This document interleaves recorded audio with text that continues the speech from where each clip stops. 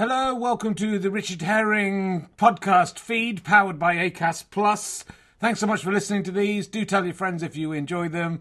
The Can I Have My Ball Back tour is back on the road this week. We're in London on the 7th in the Bloomsbury Theatre and Leicester Square Theatre on the 9th. I've got quite a lot of tickets to sell for both of those, so if you're in London, please come along. Then the 13th in Cambridge, few tickets left for that one. Leicester on the 14th, Leeds on the 15th. Salford on the 16th, Newcastle on the 17th, which is sold out on the website, but I think there might be a few more tickets to release. So do come along if you want to see me talk about my balls and one of them not being here anymore. It's a very funny show. 4-star reviews in the Telegraph and the Standard. Anyway, look, let's sit back, relax and enjoy another fantastic podcast from Richard Herring, the genius podcaster. Millions of people have lost weight with personalized plans from Noom. Like Evan, who can't stand salads and still lost 50 pounds. Salads generally for most people are the easy button, right? For me, that wasn't an option. I never really was a salad guy. That's just not who I am. But Noom worked for me.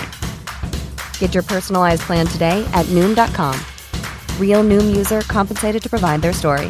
In 4 weeks, the typical Noom user can expect to lose 1 to 2 pounds per week. Individual results may vary. Life is full of awesome what-ifs, and some not so much, like unexpected medical costs. That's why United Healthcare provides Health Protector Guard fixed indemnity insurance plans to supplement your primary plan and help manage out-of-pocket costs. Learn more at uh1.com. Hello, my fine friends. Welcome to another edition of RHLSTP, this week with the co-creator of Father Ted and Toast of London, and much, much more, Arthur Matthews. We have 2 copies of his book. Not 20 like we did last week. All the Nell Scovell ones have gone. We will be giving those. One will go to the monthly Badger Prize winner. So if you want a chance of winning that in the end of month draw, go to gofasterstripe.com/badges. Sign up, £3 a month. All of November's money is going to Movember. All the rest of the money from other months, if you carry on subscribing, will go to making more podcasts and more exciting stuff. So you get lots of other stuff, including loads of behind-the-scenes videos, a badge, membership pack, lots of things, and a chance to win that book. Plus, we'll draw one other name out of all the monthly badges to give the other copy to, and we will do that at the end of November. So you still have a few days to join up if you want a chance to win those fantastic prizes. If you win the monthly badge competition, which is every single month, and you'll be in every single draw, then you win a big box of merchandise and all sorts of stuff. So it's well worth winning. Plus, you get money to give to us to make more podcasts. If you would like to buy my book, The Problem with Men, do so as I speak, and I hope as you're listening to this, the Kindle version of that book is down to 99p. That seems like a bargain to me. I think the audiobook is the best way to get this. Go get that from Apple Books or wherever, or Audible or wherever you get your audiobooks. There's also hardback copies of the books. Remember, you can still get that from gofasterstripe.com, and you'll get a lovely book plate with my autograph and a penis drawn on them. That one I'm holding up is one of the ones that did not pass the quality test. But that gives you an idea of what it will be. There's penises all in the borders as well. It's amazing. So, let's sit back. Let's relax. Let's enjoy RHLSTP. Oh, and do tune in to Ali and Herring's Twitch of Fun. We're putting sketches in now as well. It's getting very exciting. Relax and listen to RHLSTP, or watch it, RHLSTP, with Arthur Matthews. Hello! Welcome a man who's been drawing cocks on pieces of paper. You can get my book at gofasterstripe.com and get that to stick in the front. That's my autograph and a penis. Oh, what a light. What a 53-year-old man I am. Welcome to Richard Herring's Landscaping Seasons Total podcast. Come on, that's not bad. And look where I am. Can you take the RHLSTP? Oh, very good, Chris. Look at that. I'm here. It had to be done. I'm at the 4 Seasons Total Landscaping Seasons Total. It almost works. I was talking to some I was getting some hydro seeding at Four Seasons Total Landscaping, and the bloke serving me the hydro seeding, which I looked up on their website and is a thing, he says he calls it RHLSTP, so I don't know if that's going to catch on. So, what's been going on this week? The moustache is growing. Go to rhlstp.co.uk/Movember if you are enjoying all this stuff and would like to make a donation to charity. That will go to Movember. Also, any Twitch subscriptions or badge money this month will go to Movember. It's dropped off a lot, the Twitch subscriptions, so I hope you're giving them to someone if you're not giving them to us. If you've got Amazon Prime, you can give us money for free. Please do that, and that money will go to charity. I was playing with my son at bedtime the other day. We were playing Star Wars. He's into Star Wars. We use... put the picture up, Chris. The buttons aren't working today. And he has a swimming noodle. This is what it's like. In the old day, we used to have armbands. They've got noodles now, big kind of polystyrene things that you bash against each other. Not good for me because I don't like polystyrene. But we were playing Star Wars, and he said, "I'm Darth Vader." He's 28 years old. He isn't. He's 3 years old. And I said, "Oh well, I'm Luke Skywalker." Felt a bit weird because the generations were reversed. But then I thought he might remember the bit, so we were fighting, and I said, "You killed my father," and he didn't say anything. And so I said, "What do you say?" And he went, "Sorry," which I think would be a much better... I think they should remake the film and have Darth Vader going, "You killed my father."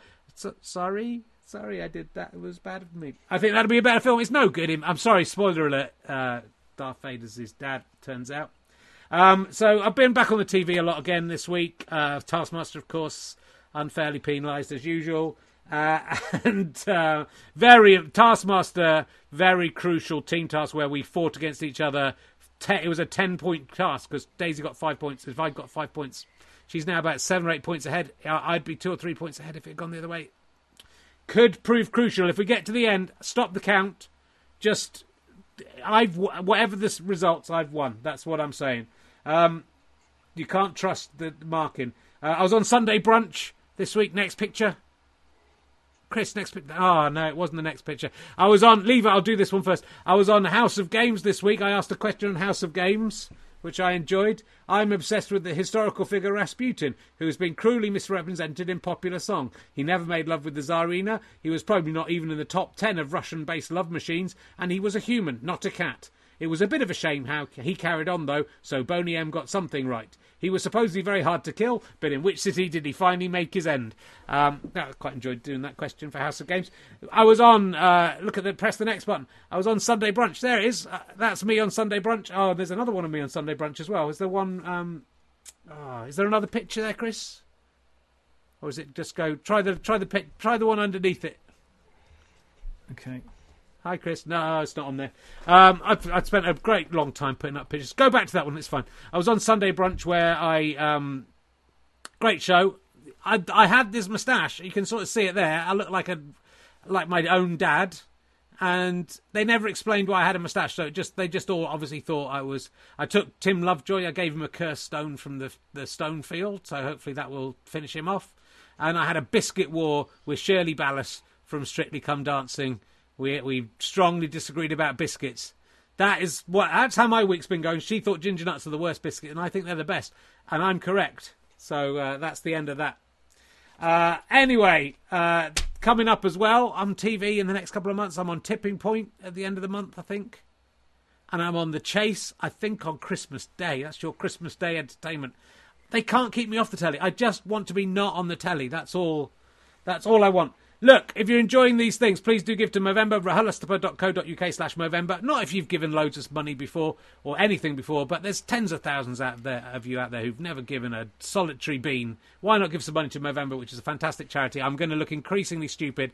This has taken me 11 days to grow this pathetic moustache. And it's not going to be anything by the end of the month. Do check out other stuff on Twitch. Richard R.K. Herring, twitch.tv/RK Herring. Ali and Herring's Twitch of Fun on Thursdays.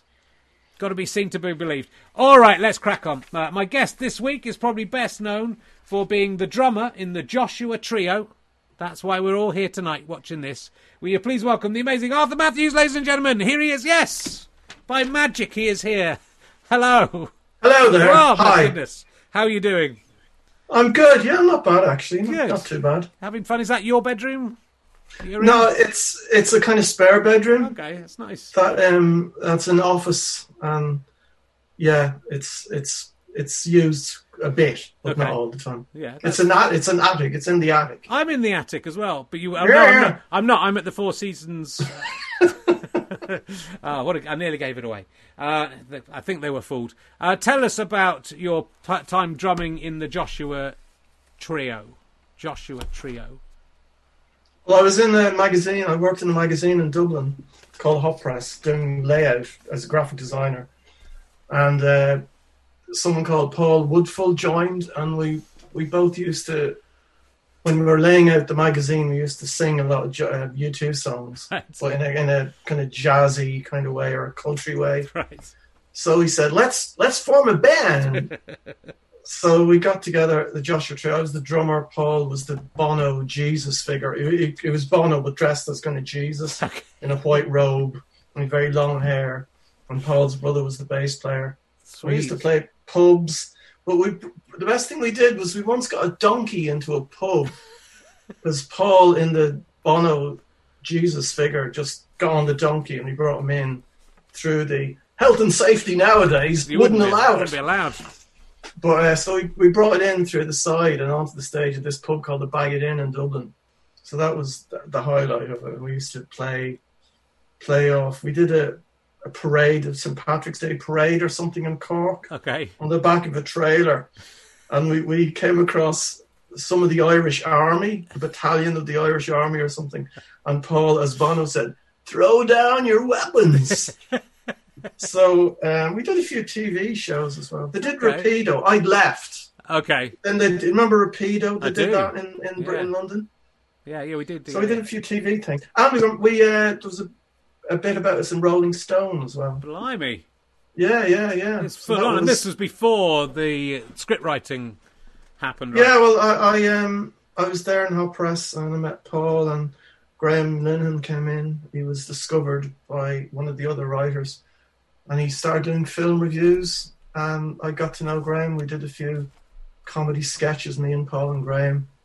And then Graham went off to London, and then he said, "Do you want to come to London and write some sketches?" So I went over to London. We wrote for Smith and Jones, 1991. Yeah. And you were around then. At We the were just time. around then, yeah. Well, I remember Yeah. meeting you guys. I think the first time I met you, I think I might have met Graham before, but I might be wrong. We went, you and him and I and Stu and Paulie McGlynn went to a pub and had a drink. And I didn't know. I was a big fan of Father Ted, and I didn't know who this Paulie was. And I think about 2 hours into the conversation, you explained that she was Mrs. Doyle from Father Ted. And she didn't look like Mrs. Doyle in real life, though. But I think you all assumed that I would have known that. So I think I was a bit of a pillar. Pauline, yeah. I once met. I was in Dublin Airport in the hospitality lounge, and they used to give free wine out. Yeah. They don't do that anymore. But Jonathan Miller was in the hospitality lounge, Right. and I thought, "Ooh, wow, Jonathan Miller, wow!" So I must introduce myself to him. So he left. But he left. I didn't see him in the lounge. He left with all the hundreds of books, like all his medical books and all the books he wrote. All those, classic Jonathan Miller. But when we arrived in Heathrow, I said, I'll go up, I'll introduce myself to him, because Pauline was in a play that he directed. Oh, okay. So that was why. So I was in the lift alone with Jonathan Miller. Yeah. And I said, hope you don't mind, but big fan of yours. I think, blank. No, he didn't react at all. It was, excuse me, I know someone who I think you directed in a play, still blank. Pauline McGlynn. Absolute complete blank still. And then I made a terrible mistake. I said, because I'm one of the writers, she's in a show called Father Ted and I'm one of the writers. And then the doors opened of the lift and he said, "I'm sorry, I don't watch television." And then just kind of waltzed off. Oh, no. Well, you've already answered an emergency question without me asking it, which is who's the most famous person you've been in a lift with. So thank you very much. Yeah, it is. Yeah, Yeah, Jonathan. that's very good. Oh, no, it's terrible. Well, I actually bumped... Was it Dublin Airport I bumped... That's the last time I saw you. I bumped... No, it was Luton Airport. Luton Airport, was it? Yeah. Yeah. I think I was on the way... I think I'd come back from gigs in either Belfast or Dublin. I can't remember where I'd been. I haven't Yeah, really been we were flying back to yeah, Dublin. yeah. So I was just Yeah. coming back from Dublin, I think. Yeah, and we It's the only time I've been in Luton Airport. That's the nearest airport to you. It is. That's the one near my house. So it's very convenient for me. Yeah. Um, It's quite an amusing story about my uncle, who was a priest, Uncle Tom, and a lot of the Father Ted things are kind of based on him. But he had an idea once. He used to come over to Dublin, to Ireland, every few years to say my mother's anniversary mass, like on the anniversary of her death. okay. And he used to say it in my another uncle's house, but he couldn't do it one year. So he said to us, me and my sister, this year, I tell you what, I'll meet you in the airport and we say the mass. I'm hiring a car to go down to Wexford, so we can say the mass in the car. So we met him in the hire place with the cars in Dublin Airport. Myself and my sister got on the back of the car, and he said mass. He was at the steering wheel, and he said mass, and he had all the stuff in the back, like all the wine and hosts and all that. Right. And we were looking at him in the mirror, and he just said, he did a little sermon about my mother, and so it was a very short mass, 15 minutes. But it's where do you get your ideas from, Father Ted? And it's just exactly that kind of thing. My uncle was great for that kind What of would thing. Jesus make? If only he'd known, Jesus would have known that one day that would happen, that people would be driving around doing mass in a car Exactly for him. yeah. How would he? Well, he wasn't driving around. It was a stationary car. Okay, it would have been better, obviously, if we were on the move. That would have been excellent. But it was there. It was in the car, and then we saw these air hostesses and captains passing by. Oh wow! So your upbringing was obviously fairly religious. We had a lot of Catholicism and Catholic fathers. Two of my uncles. Yeah. Uncle Tom was the youngest, Right. and he'd gone off to Birmingham, so he was quite liberal. But Uncle Paddy, he was the oldest of my mother's family. He was very conservative. But I had a brilliant experience with him as well, because once I was alone at home with my mother and sister in the kitchen cooking him something to eat. And I found myself alone in the living room, and on television was Prince live in concert. just the two of us. And we didn't say anything. And he just at one stage he just looked at Prince and said to me, "What the hell would be going on in his mind?" So I don't know. I don't know, Uncle Paddy. Yeah, probably Prince was equally confused by, if he'd seen Uncle Paddy, he would have been as equally confused. That's the thing. I think they wouldn't have had much in common, really. So at what point, I'm presuming you aren't still heavily religious. I may be misstepping there. At what point did you? No. At what point did you? Were you religious as a child, or did you? Yeah. Well, everybody was. I mean, yeah. There were no non-religious people, no non-Catholics in Ireland. Right. There was someone called Michael O'Riordan, who was chairman of the Irish Communist Party in Cork, and when people knew he was a communist, and when he walked down the street, people would cross the road and bless themselves in the sun. Yeah. So there were about 3 non-religious people in Ireland at the time. Right, because I have a similar, not quite as extreme. I'm the other lot, the Protestant lot. So I hope that's not going to be. I know that can be a problem for you guys. But I was brought up in a fairly religious family, but like at about the age of 8, kind of turned against it. But it was always hanging. It's a difficult thing to shake off. And even when I was doing religious comedy, in my 20s and 30s, I found that I was quite nervous still about doing it. Was it the same for you with doing Father? I mean, I'm not that. I mean, Father Ted's a very loving portrait, I think, but well, Catholic guilt, as they say, is a thing. And like I was pretty, seriously. It was the time of The Exorcist and all that stuff. Yeah. So it was pretty. I had a kind of crucifix in my bedroom behind my head. And I was kind of worried it might start moving around. Yeah. So I took it down. Okay. But no, I was quite seriously disturbed by it, so I had to give it up. Right. Yeah. Yeah, it's a weird. And how do your family reacted to if they're still living any of these? Well, they've reacted to it by dying. Shame. My father was quite religious. My mother was for a woman of her age, she wasn't that religious. Right. But she'd my father was very old. He was born in 1903.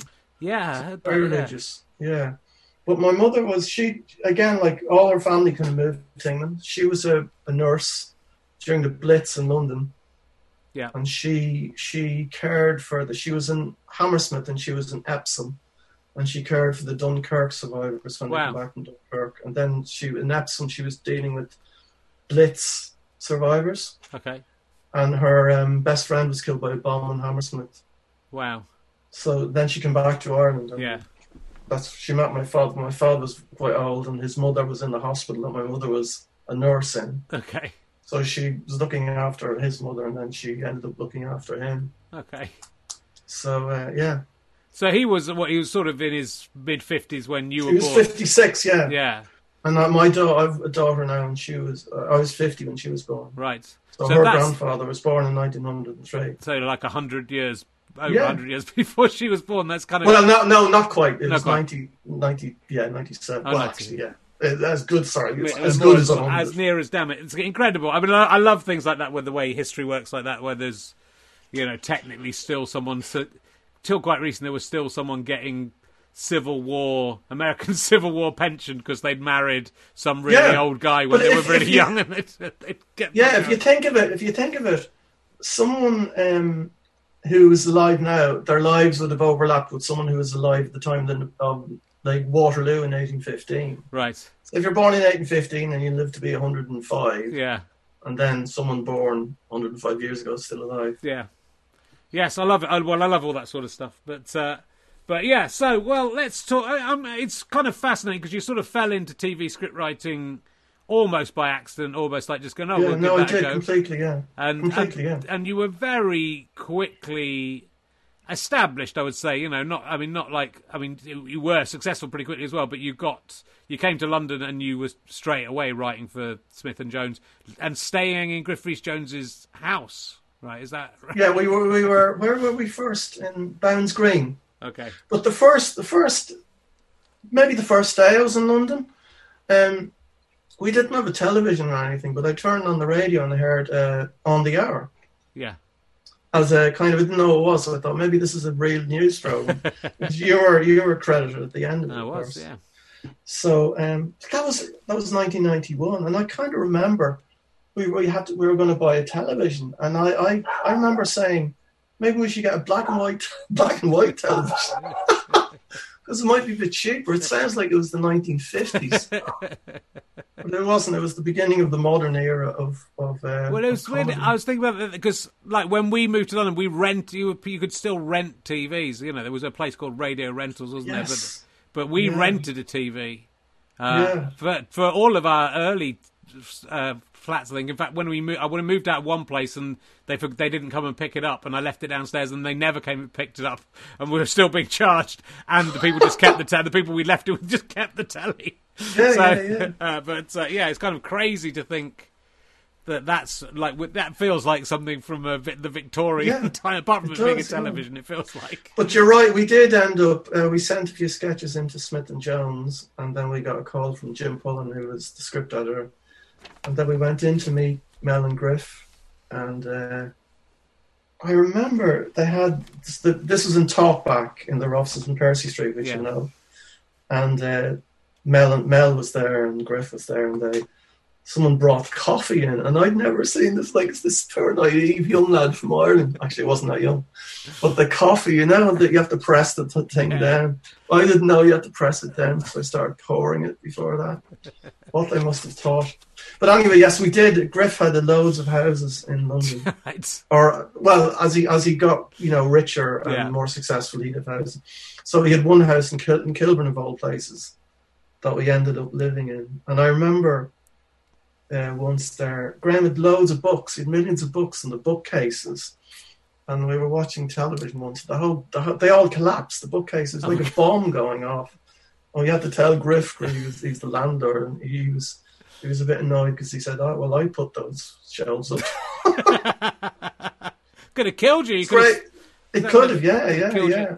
But Griff was great. I'm very fond of Griff, and he was really very good to us. We never knew Mel quite as well, but Griff was really good to us, yeah. That's good. I mean, that's sort of. It sounds like, it just sounds so unlikely. And loads of people start in such an unlikely way and get going so quickly, and then to sort of turn up in London and within a few months be living in the house that is owned by one of the blokes from Not the 9 O'Clock News. Was it easier to get into TV in those days? I mean, perhaps it was. I don't know. I mean, all we did was write. I think the first thing we did was write something for a Lenny Henry radio show. Right. A sketch for that. Yeah. But we just sent scripts into Smith and Jones, and I don't know how long later, but so come in and meet Mel and Griff. Yeah. And then we had a few things in the series they did in '91. And then we were in Talkback, and that was when on the Day Today was being made. So Coogan was around and Armando Iannucci was around. And then Jeffrey Perkins, because we were writing Father Ted as well, and we sent that in, and that was Jeffrey Perkins in Hat Trick. And then Hat Tricks, or Jeffrey Perkins said Charlie and Paul are starting up a show called The Fast Show. So do you want to meet them? So we remember meeting them. But The Fast Show was sold to us as it was like Ronan Martin's Laughing. Yeah. And it was really that kind of thing. And it turned out a bit different from that. It did, I guess. Yeah. But that was great. I mean, as you know, because you were around, very much part of that early 90s, mid-90s thing it was a great time. Yeah. There was a lot of great stuff going on, it has to be said. I was interested to see, I think I heard in another podcast you were talking about that you wrote the Amish Bill Grundy sketch. Oh, yeah. That's probably the standout sketch in Kevin Eldon's excellent series that he did a few years ago. But you've been trying to push that for years. I tried to push it on to... it was originally written for Big Train, but there wasn't the third series of Big Train. So I remember, who did I give it to?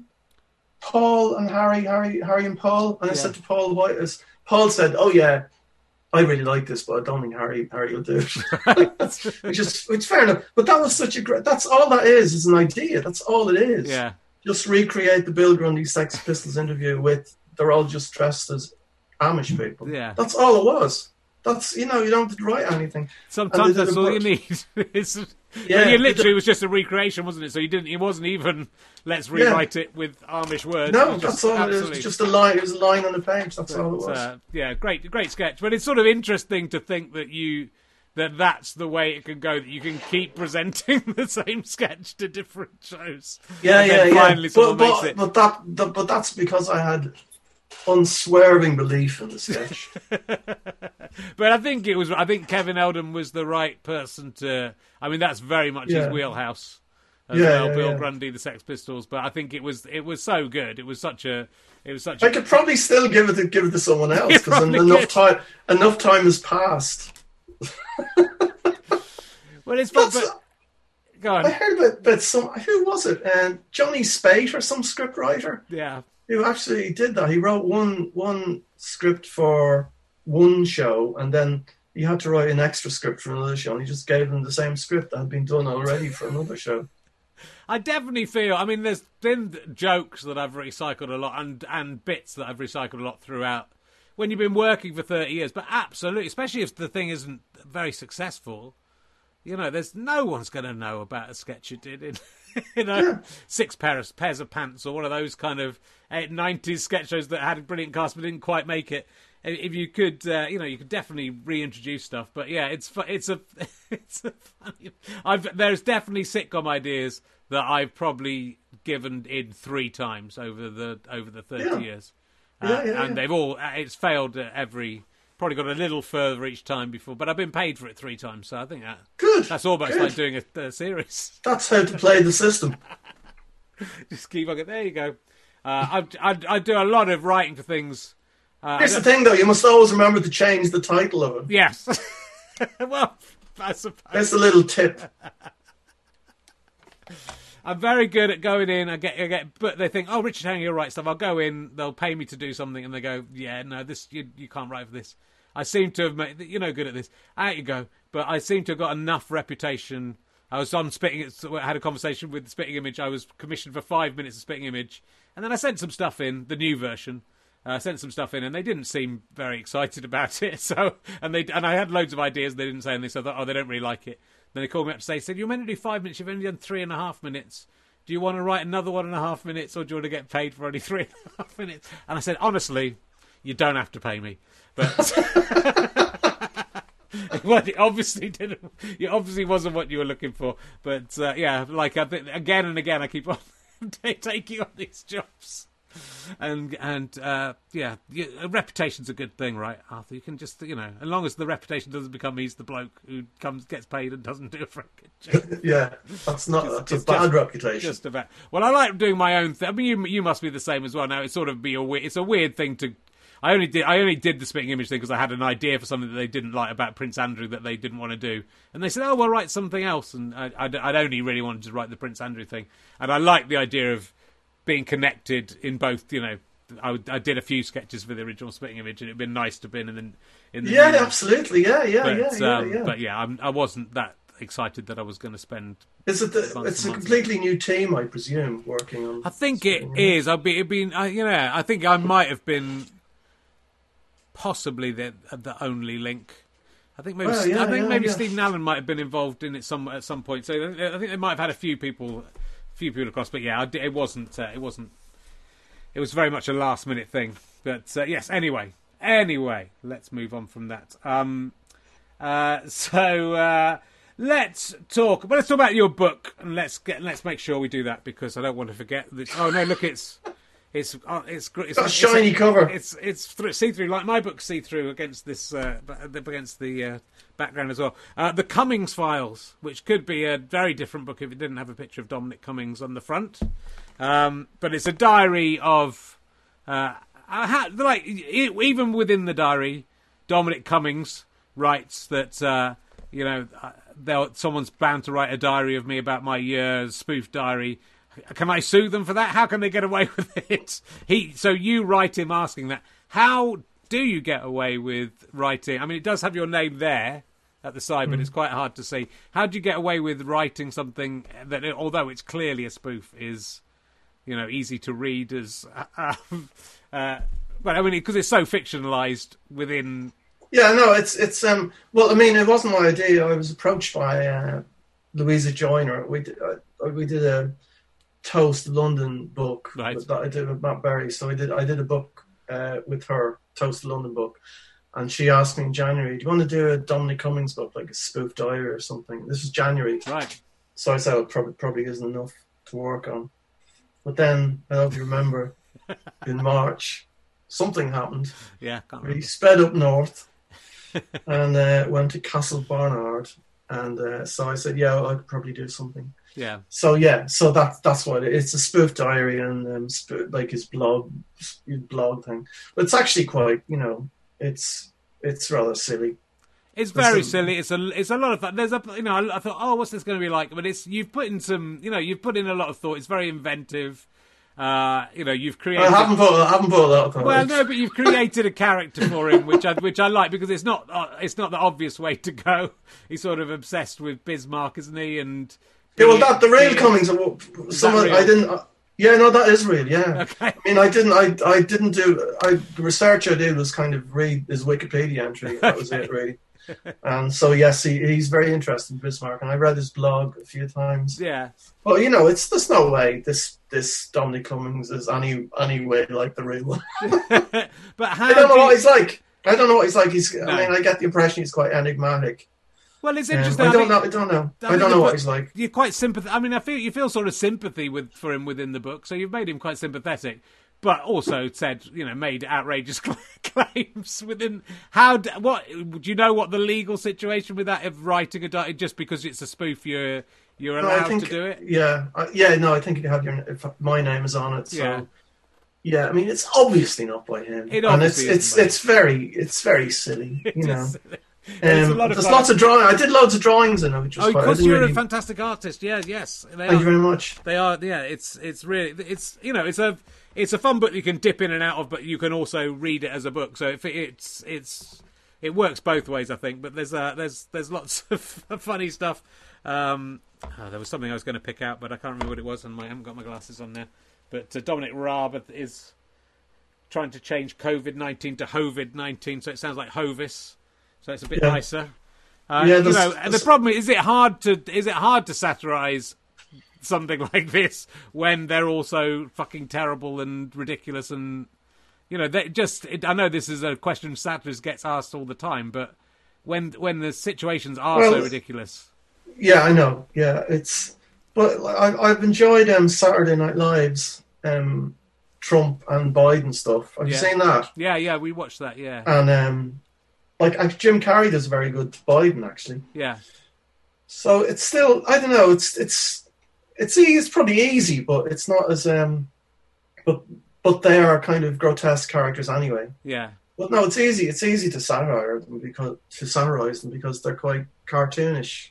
Yeah. So it's not hard. No, no. Okay. I mean, people always said, didn't they, that David Cameron was very hard to do an impression of, really. Yeah. Whereas Boris is a dream for any impressionist. Trump is a dream for any impressionist. Yeah, true. So it's not hard, but they are very cartoonish themselves. But how's he managed to get? It's kind of incredible, the sticking power, the staying power, and that how far will that go with Trump? But the refusal to budge.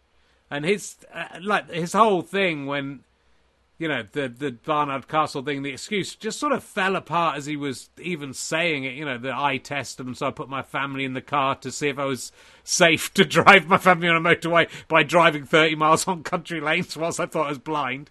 No one goes, I mean, I think maybe they did, but...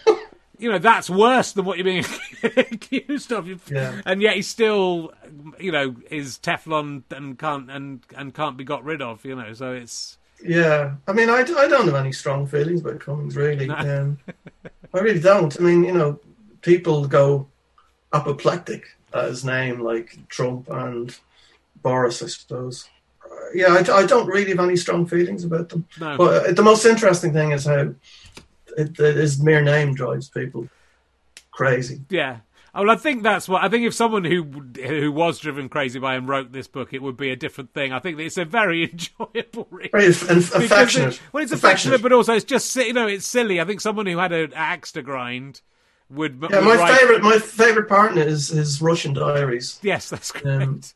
That's my favorite, and that's got nothing to do with any kind of anything you could say that's satirical about Cummings at all. No. It's just a kind of stream of consciousness.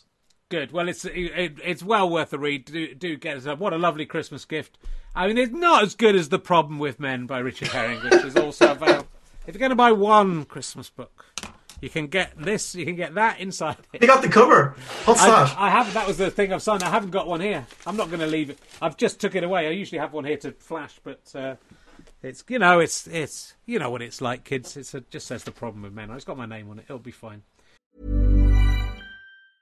A lot can happen in 3 years, like a chatbot may be your new best friend. But what won't change? Needing health insurance. United Healthcare Tri-Term Medical Plans, underwritten by Golden Rule Insurance Company, offer flexible, budget-friendly coverage that lasts nearly 3 years in some states. Learn more at uh1.com. Ready to start talking to your kids about financial literacy? Meet Greenlight, the debit card and money app that teaches kids and teens how to earn, save, spend wisely, and invest with your guardrails in place. Parents can send instant money transfers, automate allowance, and more. Plus, keep an eye on spending with real-time notifications. Join more than 6 million parents and kids building healthy financial habits together on Greenlight. Get your first month free at greenlight.com/ACAST. That's greenlight.com/ACAST. I'm Sandra, and I'm just the professional your small business was looking for. But you didn't hire me because you didn't use LinkedIn Jobs. LinkedIn has professionals you can't find anywhere else, including those who aren't actively looking for a new job, but might be open to the perfect role, like me. In a given month, over 70% of LinkedIn users don't visit other leading job sites. So if you're not looking on LinkedIn, you'll miss out on great candidates, like Sandra. Start hiring professionals like a professional. Post your free job on linkedin.com/spoken today. Let's talk about, we're jumping around, but I want to talk about Toast of London, and I want to talk mainly about Clem Fandango, which is what I think when I saw you at the airport was all I talked to you about was Clem Fandango. Okay. Yeah. I love Clem Fandango.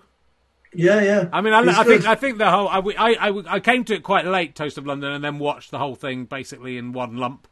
And it's extremely good, but the Clem and Matt is awesome. But how did you? Because the Clem Fandango character, I mean, you wrote it with together, didn't Matt, you? Yeah. Was that his idea or was that your idea? Because it's a very I don't know, but Matt will do lots of Matt Berry will do lots of voiceovers. Obviously, he's going to be familiar with all these kind of very cool people behind the glass. But of course, the thing is, they pay us so. Have you done voiceover? You must. Not really. No, I've only just started doing little ads in my podcast now. Is the only thing I do. Yeah. We were always kind of against doing ads before, so I never did them. But they, as you know, they pay vast amounts of money to do for you to do voiceovers. Yeah. But they have to get the money's worth. So I think there's one bit of toast where he just has to say yes, just the word yes. Yeah. But because in real life you'd be paid £1,000 for doing that, they have to keep. Getting to do variations of it, so they're getting their money's worth. Yeah. So you can imagine all these people and execs behind the screen, just desperately trying to get you to do as many variations as possible. It's all that turning off the floor. It's just very well. It's very, very acutely observed of that kind of person. The ideas he's coming in with, but also the chatting away with the talk back off, and then coming back. Yeah. He's very and I think I said this when I saw you, but that actor occasionally crops up in other stuff. And he is a serious actor, but it's very hard. It's very hard to take him seriously when you see him in anything else. Here's the thing. They're great. Both of them are great as well. Danny Bears, the other one, they're both great. But when I see Hugh Laurie in anything, I just can't take him seriously because he's so funny. Yeah, he looks amazing, and he's so I was a huge fan of Hugh Laurie back in Fry and Laurie days. Sure. I just cannot take him seriously in any drama. And he's one of these people who, as he gets older, gets more a bit strange looking, and just have you noticed? Well, I'm a huge fan of Hugh Laurie. Yeah. I think he's a loss to comedy, and it's a shame he went into drama, really, because well, not for him. Not for him. He did pretty well. $1 billion, $100 million. But I think Hugh Laurie is brilliant. He was just one of the funniest people, and it's strange that he's now he's in that David Hare thing. Oh, right, yeah. Yeah, I don't know. He's brilliant, but he's a loss to comedy. That's what I think. Well, there we go. Unless we haven't really talked. Let's talk a bit about Father Ted. The thing they just showed a clip of Father Ted when I was on Sunday Brunch, just as a little. And the weird thing about Father Ted, I've seen them all, and I've seen them all much more than once. But I guess because time's passed and my brain's falling apart. And there's so much of it, really. There's, 30 or so episodes, something like that, 28? 25. Okay. Including the Christmas special, so it's a neat number. I'd completely forgotten the one with they showed the one with the milk float, the sort of speed parody with the milk float, which is just such a classic. There's so many classic bits in Father Ted that you can forget bits of Father Ted and go, oh my God. The bit where he's moving the cardboard boxes out of the way of the milk float so he doesn't slow it down. Do you remember the genesis of that episode? Was it just literally? I was watching Speed. Yeah, yeah, that must have been it. Yeah, absolutely. People remember because brilliantly in Ireland they've just released a bunch of Father Ted stamps. Did you know that? Yes. Oh, yeah. Okay. Yeah, it's absolutely brilliant. Yeah, absolutely brilliant. Which is such. I really feel it's just the nicest thing that's happened. That there would be the Irish Post Office would release loads of, and they've got all the slogans on the stamps, the money was just resting in my account. Yeah. It's not photographs of the actors; it's just slogans from the show, and it's the weirdest thing. And it's great. Ireland didn't take it to heart straight away. Is that right? Or... Well, I don't think anyone did. I don't know. There was no, I don't think it got great reviews or anything initially. But there was Ben Thompson, who was a journalist with the Independent on Sunday. Yeah. He rang us up and said, "I really like this. Can I interview you?" So that was the first hint. Okay. That some priests reviewed it in Ireland, I think, from some of the newspapers. I think one of them said, "I wasn't at all offended by this. I just didn't think it was very funny." But it must have been quite, even in the 90s, that must have been quite a big thing. And I mean, if the world's moved on so much, places like Ireland and Scotland have moved forwards, and places like England have moved themselves backwards 40 years. But it feels like it was quite a bold thing, even though it's a very affectionate pastiche of Catholicism. It's not hard-hitting satire at all. It isn't, but it's great because it's so silly, and I think it was at a time when comedy was going in a different direction as well. I think like when we did Time, Gentlemen, Please, which was the Al Murray sitcom. We felt then, this was the year 2000. We felt, God, I'm fed up of all this, documentary style, serious, no jokes kind of comedy. It was before The Office even, so it'd be nice to get back to like a traditional audience sitcom. It already felt that things had turned the other way at that time, and you were sort of obviously fighting against that as well, and just saying it was done in that old-fashioned way in front of it. I mean, we it was, and Alan Partridge was out at the same time, the sitcom. Yeah. And in fact, Armando, he was shooting Partridge after Father Ted, so he came to one of the Father Ted recordings and was asking us, because he's very thorough. And he was asking us all these questions about sitcoms, which I thought, wow, it's amazing. Armando Iannucci's asking me about comedy. Wow. And but Partridge was done as well, as in the studio as well. But they had the funny thing with it, the audience couldn't actually see the set because it was kind of closed off or something on one wall. Okay. It was very odd. But so that was what we did when 94 was the first, 95 was when we did it. So it was kind of, they did become, those audience sitcoms became kind of, the critics didn't like them. And just silly. The Office changed a lot. Yeah. But I think even before The Office, because I think there was no the silliness. Just jokes became like a bad thing. It was all about personal characteristics and looks, and someone being offensive, and everyone looking more shocked than they would actually look. Because the thing with that's the one thing with The Office. I loved The Office, but The Office is great. Yeah. Yeah, but I felt the one thing I felt about it is when David Brent's dancing around or do whatever he's doing, everyone would be actually pissing themselves. They wouldn't be aghast going. They'd be going, fucking hell, this is or A, we got a chance to laugh because he's dancing. B, but it was all about that kind of offence and stuff. And it's a charming sitcom. But I think the thing with Father Ted is it's, as a result, it's sort of ageless, isn't it? There isn't much in there to kind of tie it to its time. So I suppose the fact it was set in Ireland, not even Ireland, some imaginary island off Ireland probably helps that as well. But I still, in fact, but the stamps, that's a recent thing, 25 years. Yeah. So to be honoured, it was amazing. Yeah. A set of stamps. Have you had a set of stamps? I don't think there's any this morning, Richard, not Judy stamps. There's any. There will be my ventriloquist. Well, a commemorative medal. Nothing. There's nothing. I've never been. We've had awards or anything. Commemorated. I wouldn't. I'd like someone just give me some stamps that I can use to post. Yeah. Or maybe a state funeral. Yeah. That would be nice. But of course, you're in I'm Alan Partridge as well, so you did some acting. You've done occasional bits of acting. Very little. Yeah. In fact, I was wearing a luxuriant wig in that. But a few years later, I was walking down the streets in Dublin, and this Garda van, a police van, pulls up with two young policemen in it, and one says, "Come here." So I walked over, and he just said, "Aha!" I said, "I've always wanted to say that to you," and drove off. Absolutely berserk. I think he thought you were Steve Coogan. He could have maybe thought you were Steve Coogan. Well, yes.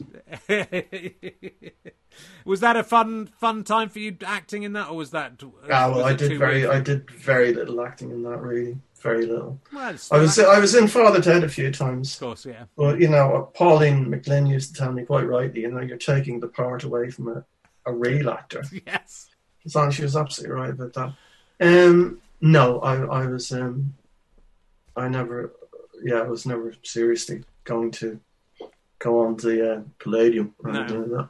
And do you prefer that? Do you think it's sort of, because I'm sort of halfway between in the. I mean, I like writing, and I like sort of being a bit anonymous, but obviously I also like performing and going. Yeah, sure, hundreds of people. So I kind of see both things. But do you think that it suits you personally to be sort of out of the limelight, or do you sometimes look at the people you're writing for and think, why have they got all this stuff going on. I would very much like to have been in the Beatles. Yes.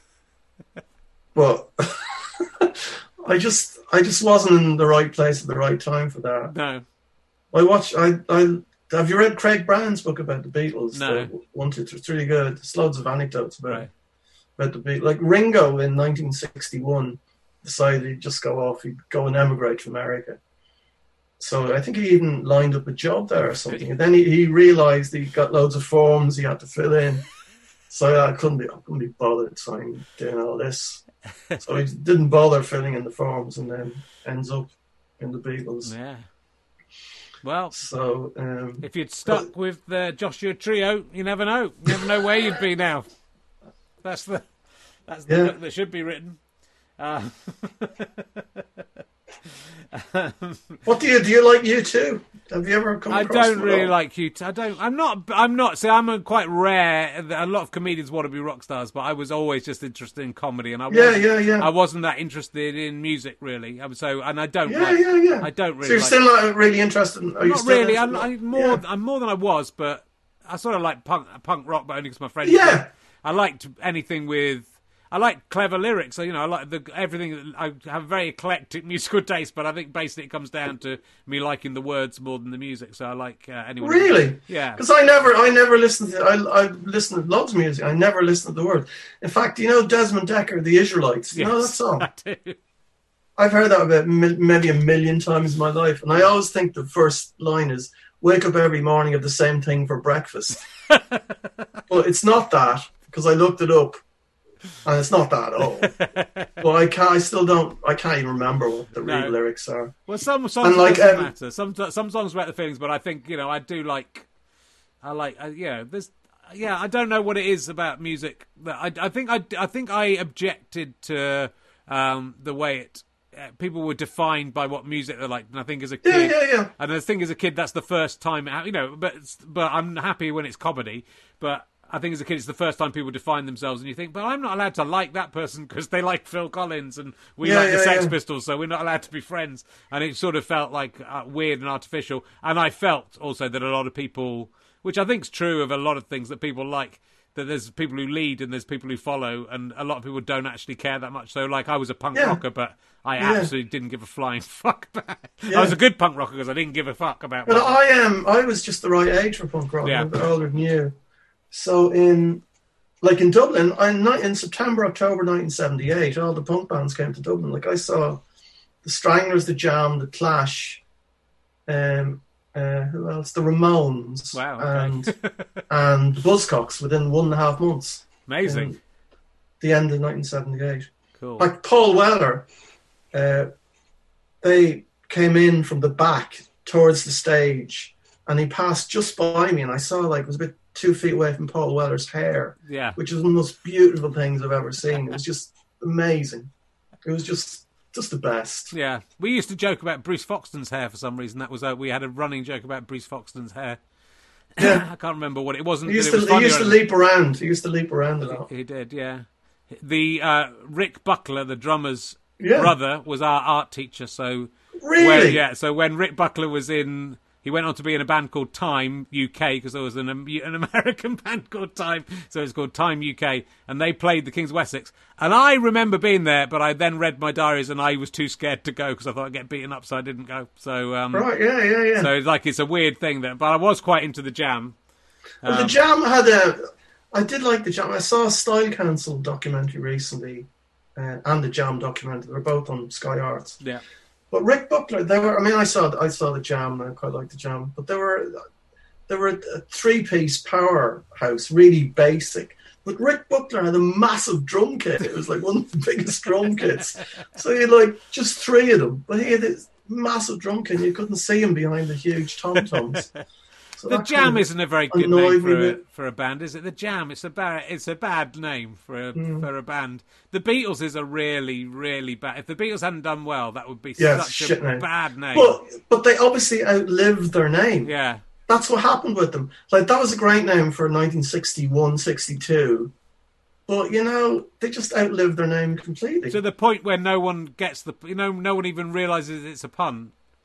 Yeah. You know, so you say you people can live their whole life, and you go, but the Beatles is on beat. It's great. It's the fucking worst name ever. Yeah, it's a great name for a band that's doing Please Please Me, but not a great name for a band that's doing Revolution Number 9. Or a band that's going to last more than 6 months. Do you know? It's actually a brilliant name for a Beatles tribute band. It is. If the Beatles had spelled Beetles, the tribute band called the Beat would be great. But both are bad. Calling yourself the Beatles with a double E is a bad name as well. And the Jam, it's like some jam. Best name for a tribute band I've ever seen was me and Graham were looking through Time Out once, and we saw a tribute band called the Below Average White Band.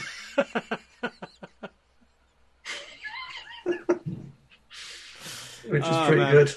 That's all, but that's the level of touring I'm at, or certainly was at when I was touring. That the theatres I was in would have just had a tribute band of some kind in there. So I was at the same level as not even the Rolling Stones kind of tribute bands, but there's so many tribute bands.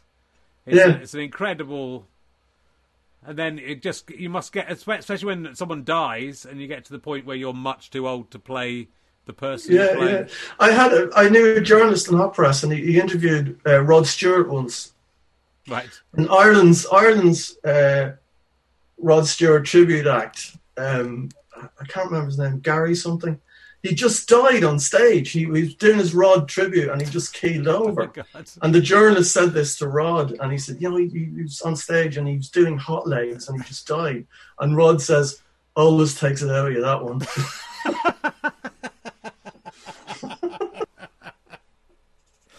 Oh, man alive. Rod's very funny. Rod is... I like Rod a lot. He's great. Not the story about his Christmas gift to Elton John. No, go on. Because they used to exchange Christmas gifts every year, and Rod, one year he said, "Well, Elton's going on tour next year. I'll tell you what I'll get him. I'll get him a little portable fridge so he can put all his champagne in it." Okay. So he gave that to Elton as a Christmas present. In return, Elton gave Rod an original Rembrandt.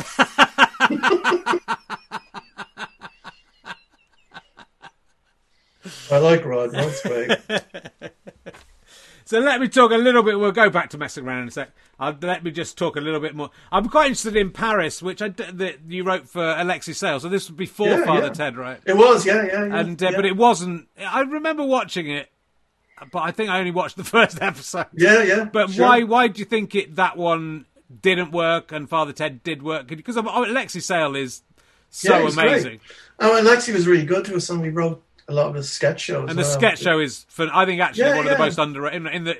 It was one of the best sketch shows, I think. Even out of all the ones you wrote for, I think it was a terrific sketch show. Yeah, we wrote quite a lot for that, and he used to come round to Kilburn to visit us and stuff. Right.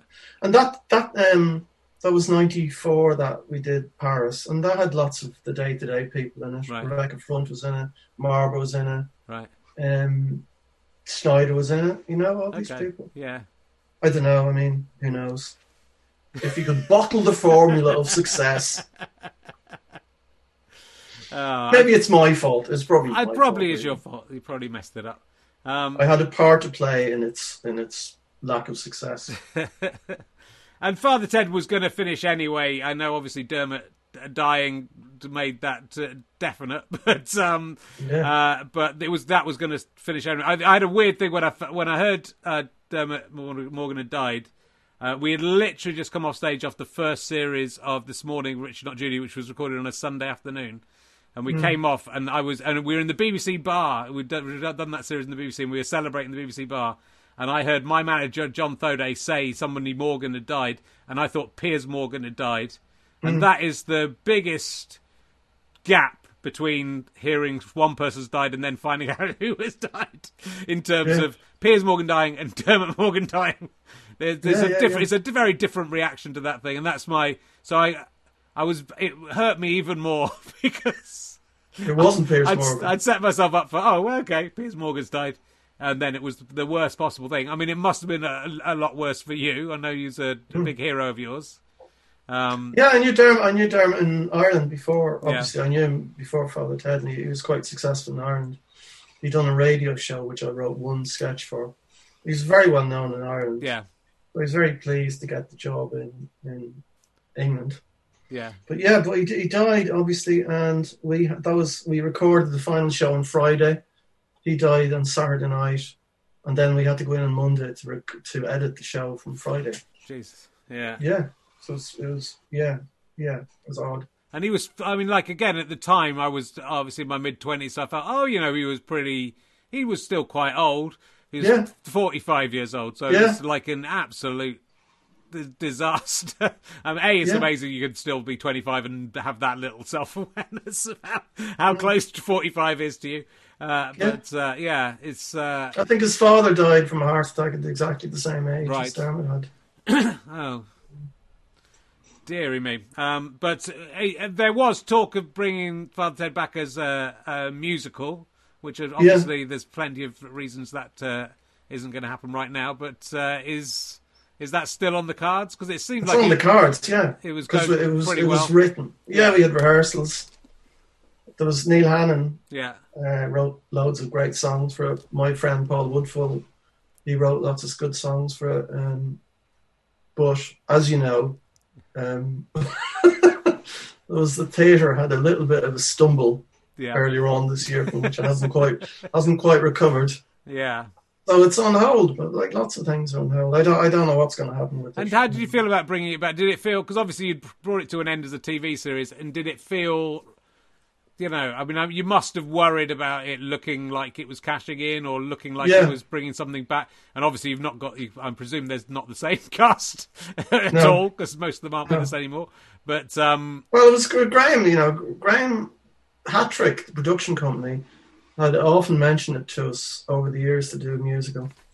But Graham was always against it, but then he just got an idea that he could do it. Yeah. So he had an idea to base it around. So I mean, it was his idea really, and I just kind of went along with it. But it's on hold. I don't know. Yeah, I mean, I think people will want to see it, and if the songs are really good. Yeah, I mean, the songs are good. The songs are really good. In fact, if it doesn't happen, you can still do the soundtrack album of a show that never happened. And do you think theatre's going to be able to come back from all of this? No. Generally? No. Never. I mean, it must it's over. That's it. It's gone. It's never coming back. It started from nothing, so we must be able to build it up from nothing again. It reached there's always good theatres. It would have ended anyway, more or less at the same time. People were fed up with it. There's no point to it. That was it. So, yeah. I'm still... It's this second lockdown. Are you in lockdown in Ireland, or is it allowed? Yeah.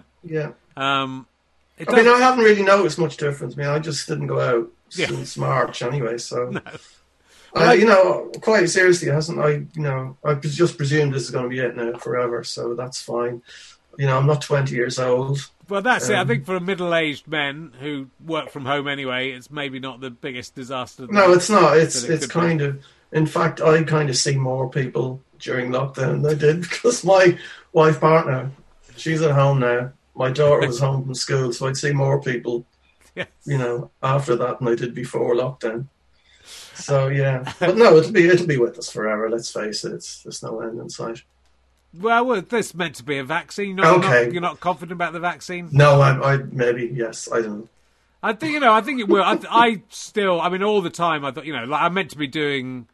every Sunday a little thing pops up in my diary saying rehearsal for tomorrow, because I was, they booked in. They first of all booked something in June, and I said, "Do you think that's do you think it's gonna be over by June?" And they said, "Well, that's what it might be." And then October, November. And so it's just it's weird to think it's going to be. Right, it's going to be at least a year, isn't it, basically? But it could be a couple of years. I don't think Edinburgh's going to be back next year. Yeah. I mean, for you, obviously, it's Edinburgh. Yeah, I mean, it's for performers. It's terrible, obviously. Yeah. I mean, it is and it isn't. It's sort of... I mean, it is, but I think also it shows the importance, because I was saying this in another podcast I was doing last night, but when you're in our job, you need to be able to diversify, because... Yeah. What happens if you break your leg or get seriously ill or some way, or just are in hospital for a bit? You need to be able to do something to keep yourself going. So you need to be able to diversify, and I hope it will. I hope people have managed to do that, but I think hopefully it'll make sure people think, well, I must, let's move online, let's move some stuff online, let's move some stuff here, because there are. I did that Cummings book came across that wouldn't have happened except for the lockdown. Of course, yeah. And also I did a clip show for the BBC because they couldn't send film crews out, so Matt Berry and I did this clip show just using archive stuff. Sure. So that was another thing that wouldn't have happened unless lockdown. Well, I wouldn't have been. I'm a ventriloquist now. I wouldn't have been doing ventriloquism if it wasn't for lockdown. So it's not all good. But did you find it hard writing during lockdown, or did you find it? Because I found it. My brain was really sludgy, but I was looking after two very young kids. With no help from schools and all that. I was quite disturbed at the beginning. Because it could have been the end of the world. It could have been like, an alien invasion. Yeah. No one quite knew. And like, I wasn't worried about my own health, but, I'm in contact with people who would be, vulnerable. But it just kind of that, I was quite, I remember doing a Zoom call with relations in America and being quite panicky after and having to drink not half a bottle of whiskey, but, a glass of whiskey. So, but I just... Once I started working again, it was okay. But a friend of mine's gone the opposite way. He's got a studio in his garden. He's more or less living there. Yeah. He's more or less moved out from his house and is living in the studio in his garden. Okay. So, but I just kind of got used to it. I mean, I remember, oh my God, Primo Levi's, if this is a man about his experience in Auschwitz. Yes. Someone there was asked, how did you get on in Auschwitz? And he just said, well, I kind of got used to it. So, if you can get used to Auschwitz, probably well, that's the benchmark, isn't it? We've been I think the truth is we've been very fortunate in our lives to live in a period of time where there hasn't been, anything like that sort of disruption, but even not to be in the middle of any war, bombs blowing up around us. Yeah, I know. It's still time. But, we've had, and so... Do you often wonder about what you'd be like in a war and if you'd been called up? I cannot imagine that I could do anything. But, like World War I, going over the top on that. Yeah, I don't know. Would you be? I don't think I could do it. I don't think I would be able to do it. But maybe you just do it if you have to do it. But I don't know. Yeah, or was that just a different generation with different expectations or different? It definitely was. I think they thought they were doing something right. The tragedy about World War One is it's sort of not really about anything.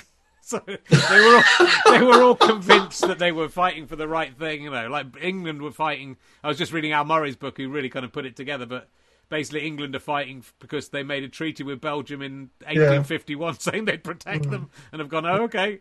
And so they're able to go, we're doing this for fighting this thing. But, it was such an insane... not that any war is particularly sane, but it was such a, that's what I think. I don't think I could overcome that and become the kind of person to go, I'm fighting for something good. Maybe if you're literally fighting the Nazis, you could say, look, I'm doing something. I think that's fair enough. Yeah, but most of them. And would you have your grandparents? Would they have been in the World War II? My granddad, I think my granddads are probably both. One might have been a little bit too old, and one was too young.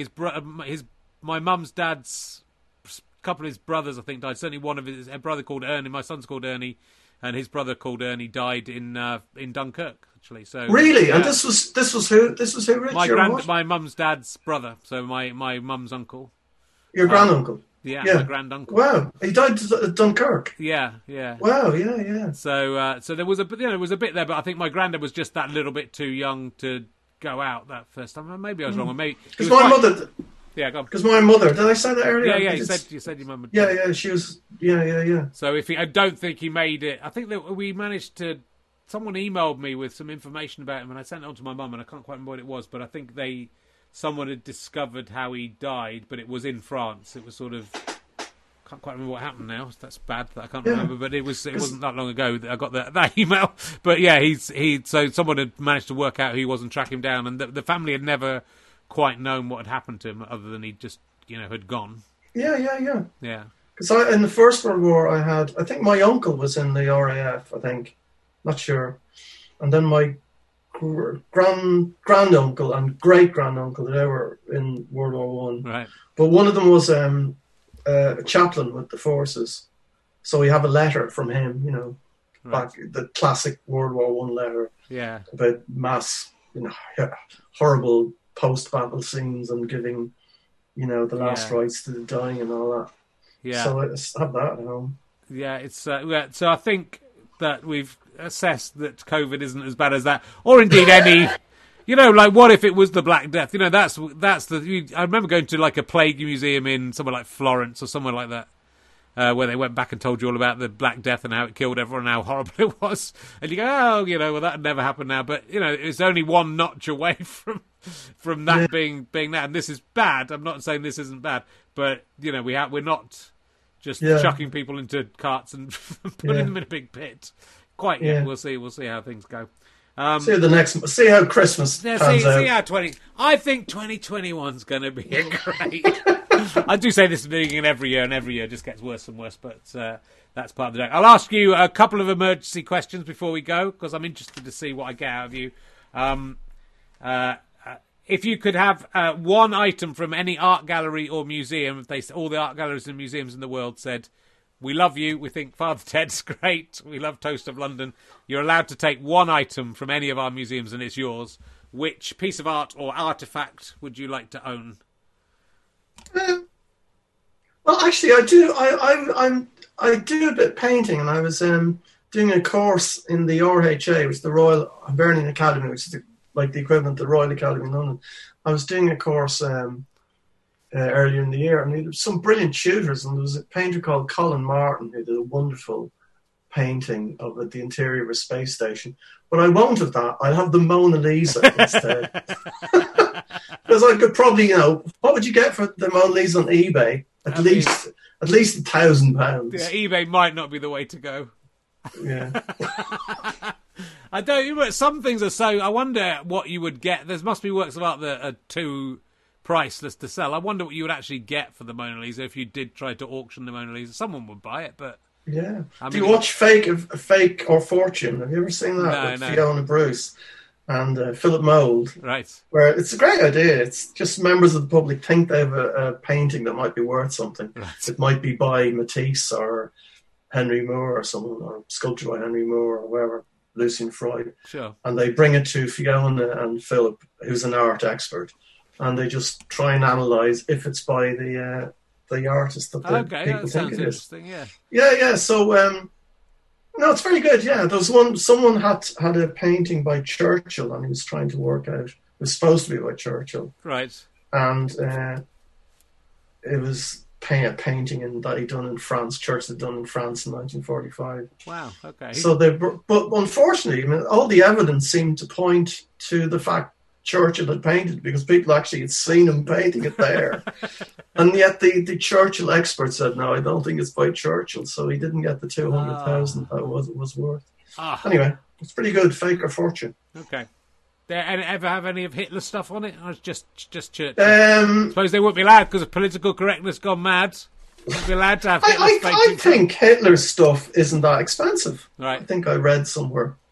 He wasn't that good. He was much better as a fascist dictator. He found his métier and got on with it. I think he'd be remembered more as a fascist dictator than the way Jimmy Savile would be more remembered for his charity work. I guess that's true. Let me ask you a random emergency question, and then we'll see. Whatever this is, you're going to answer it, and we'll see what's going to go on. No, I won't do that one because that's a different thing.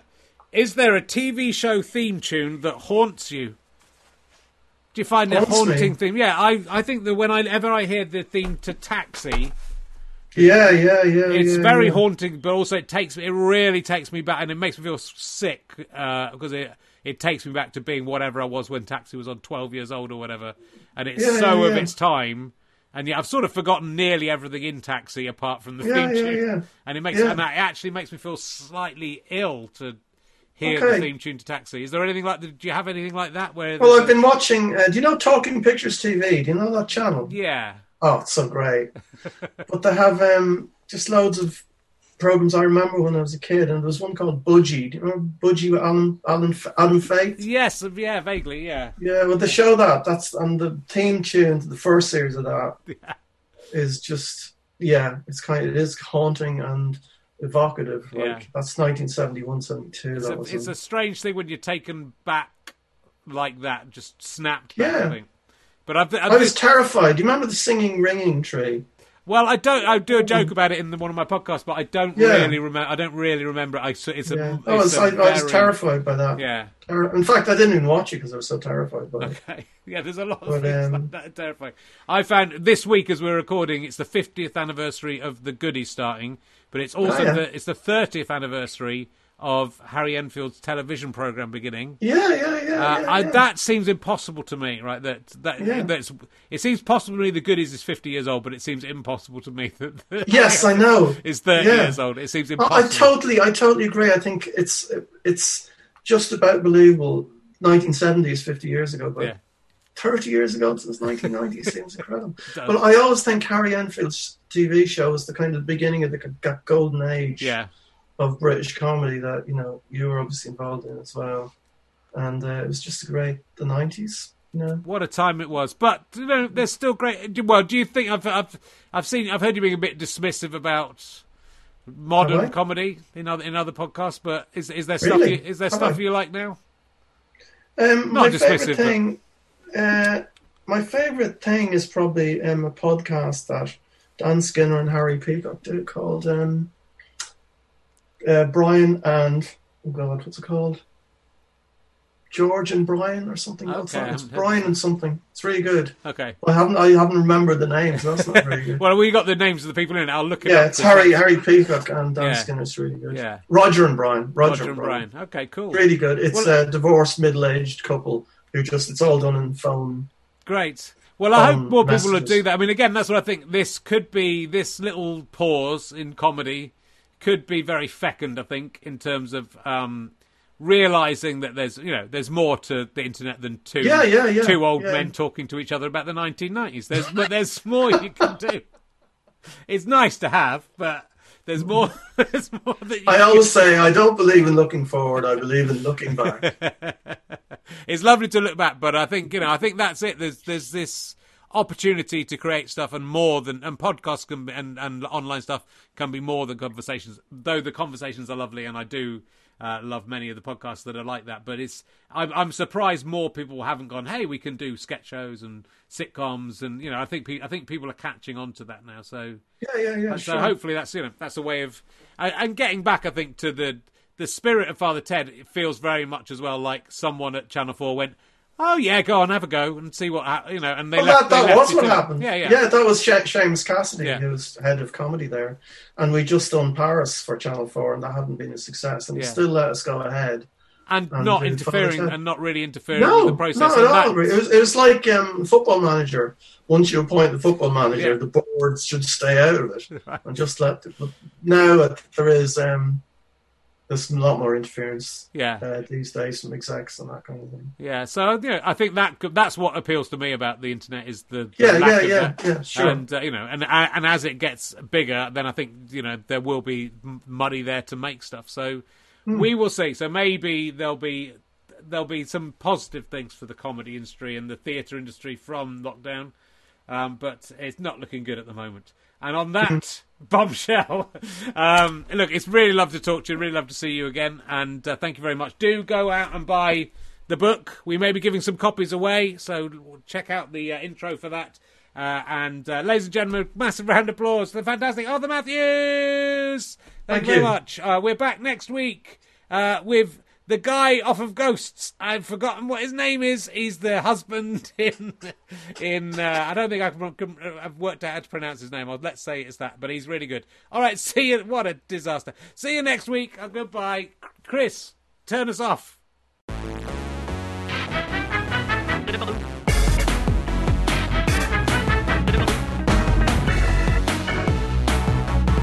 You have been listening to RHLSTP with me, Richard Herring, and my guest, Arthur Matthews. The music is by Pest, of course, you know that. I'm indebted to my friend, the producer, director, and all-round good guy, Chris Evans, not that one.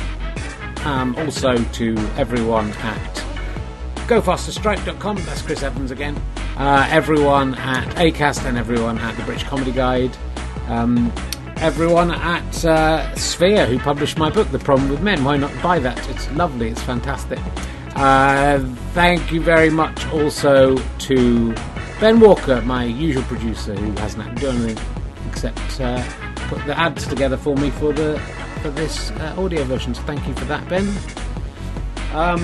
This is a Sky Potato Fuzz and GoFasterStripe.com production. Go to GoFasterStripe.com/badges to become a monthly badger. A chance to win loads of prizes, lots of cool stuff. You can be a cool kid, and you get badges, you get a membership card, you get extra videos, you get secret emails, you get to watch my stand-up shows. They're all in there, my fan friends, so go to GoFasterStripe.com/badges right about now. Goodbye.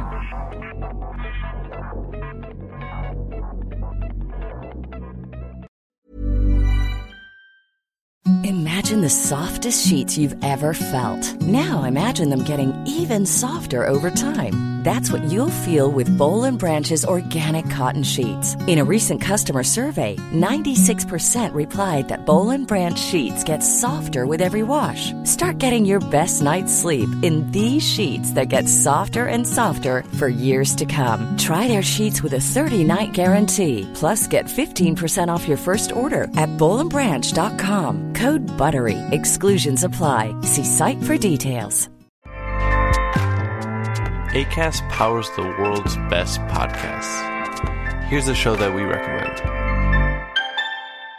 The Real Housewives is a guilty pleasure for most, but if you're looking to not feel guilty about that pleasure, tune in to Everything Iconic with me, Danny Pellegrino, where I break down all the messy moments and behind-the-scenes antics of Bravo's popular franchise. And on Everything Iconic, I also interview celebrity guests like Kelly Ripa, Keke Palmer, Drew Barrymore, Cameron Diaz, and more about their guilty pleasures, their past work, and so much more. So if you're pop culture obsessed and find yourself watching way too much reality TV like me, tune in to Everything Iconic with Danny Pellegrino, wherever you listen to podcasts. Acast helps creators launch, grow, and monetize their podcasts everywhere. Acast.com. Thanks for listening. Go to GoFasterStripe.com for all your download needs. Thank you to Chris Evans, as always, not that one, for the spectacular work he does on all of these podcasts. RichardHerring.com for all your gigs needs as well. Thanks for listening. Listen to another one. Go on, I dare you.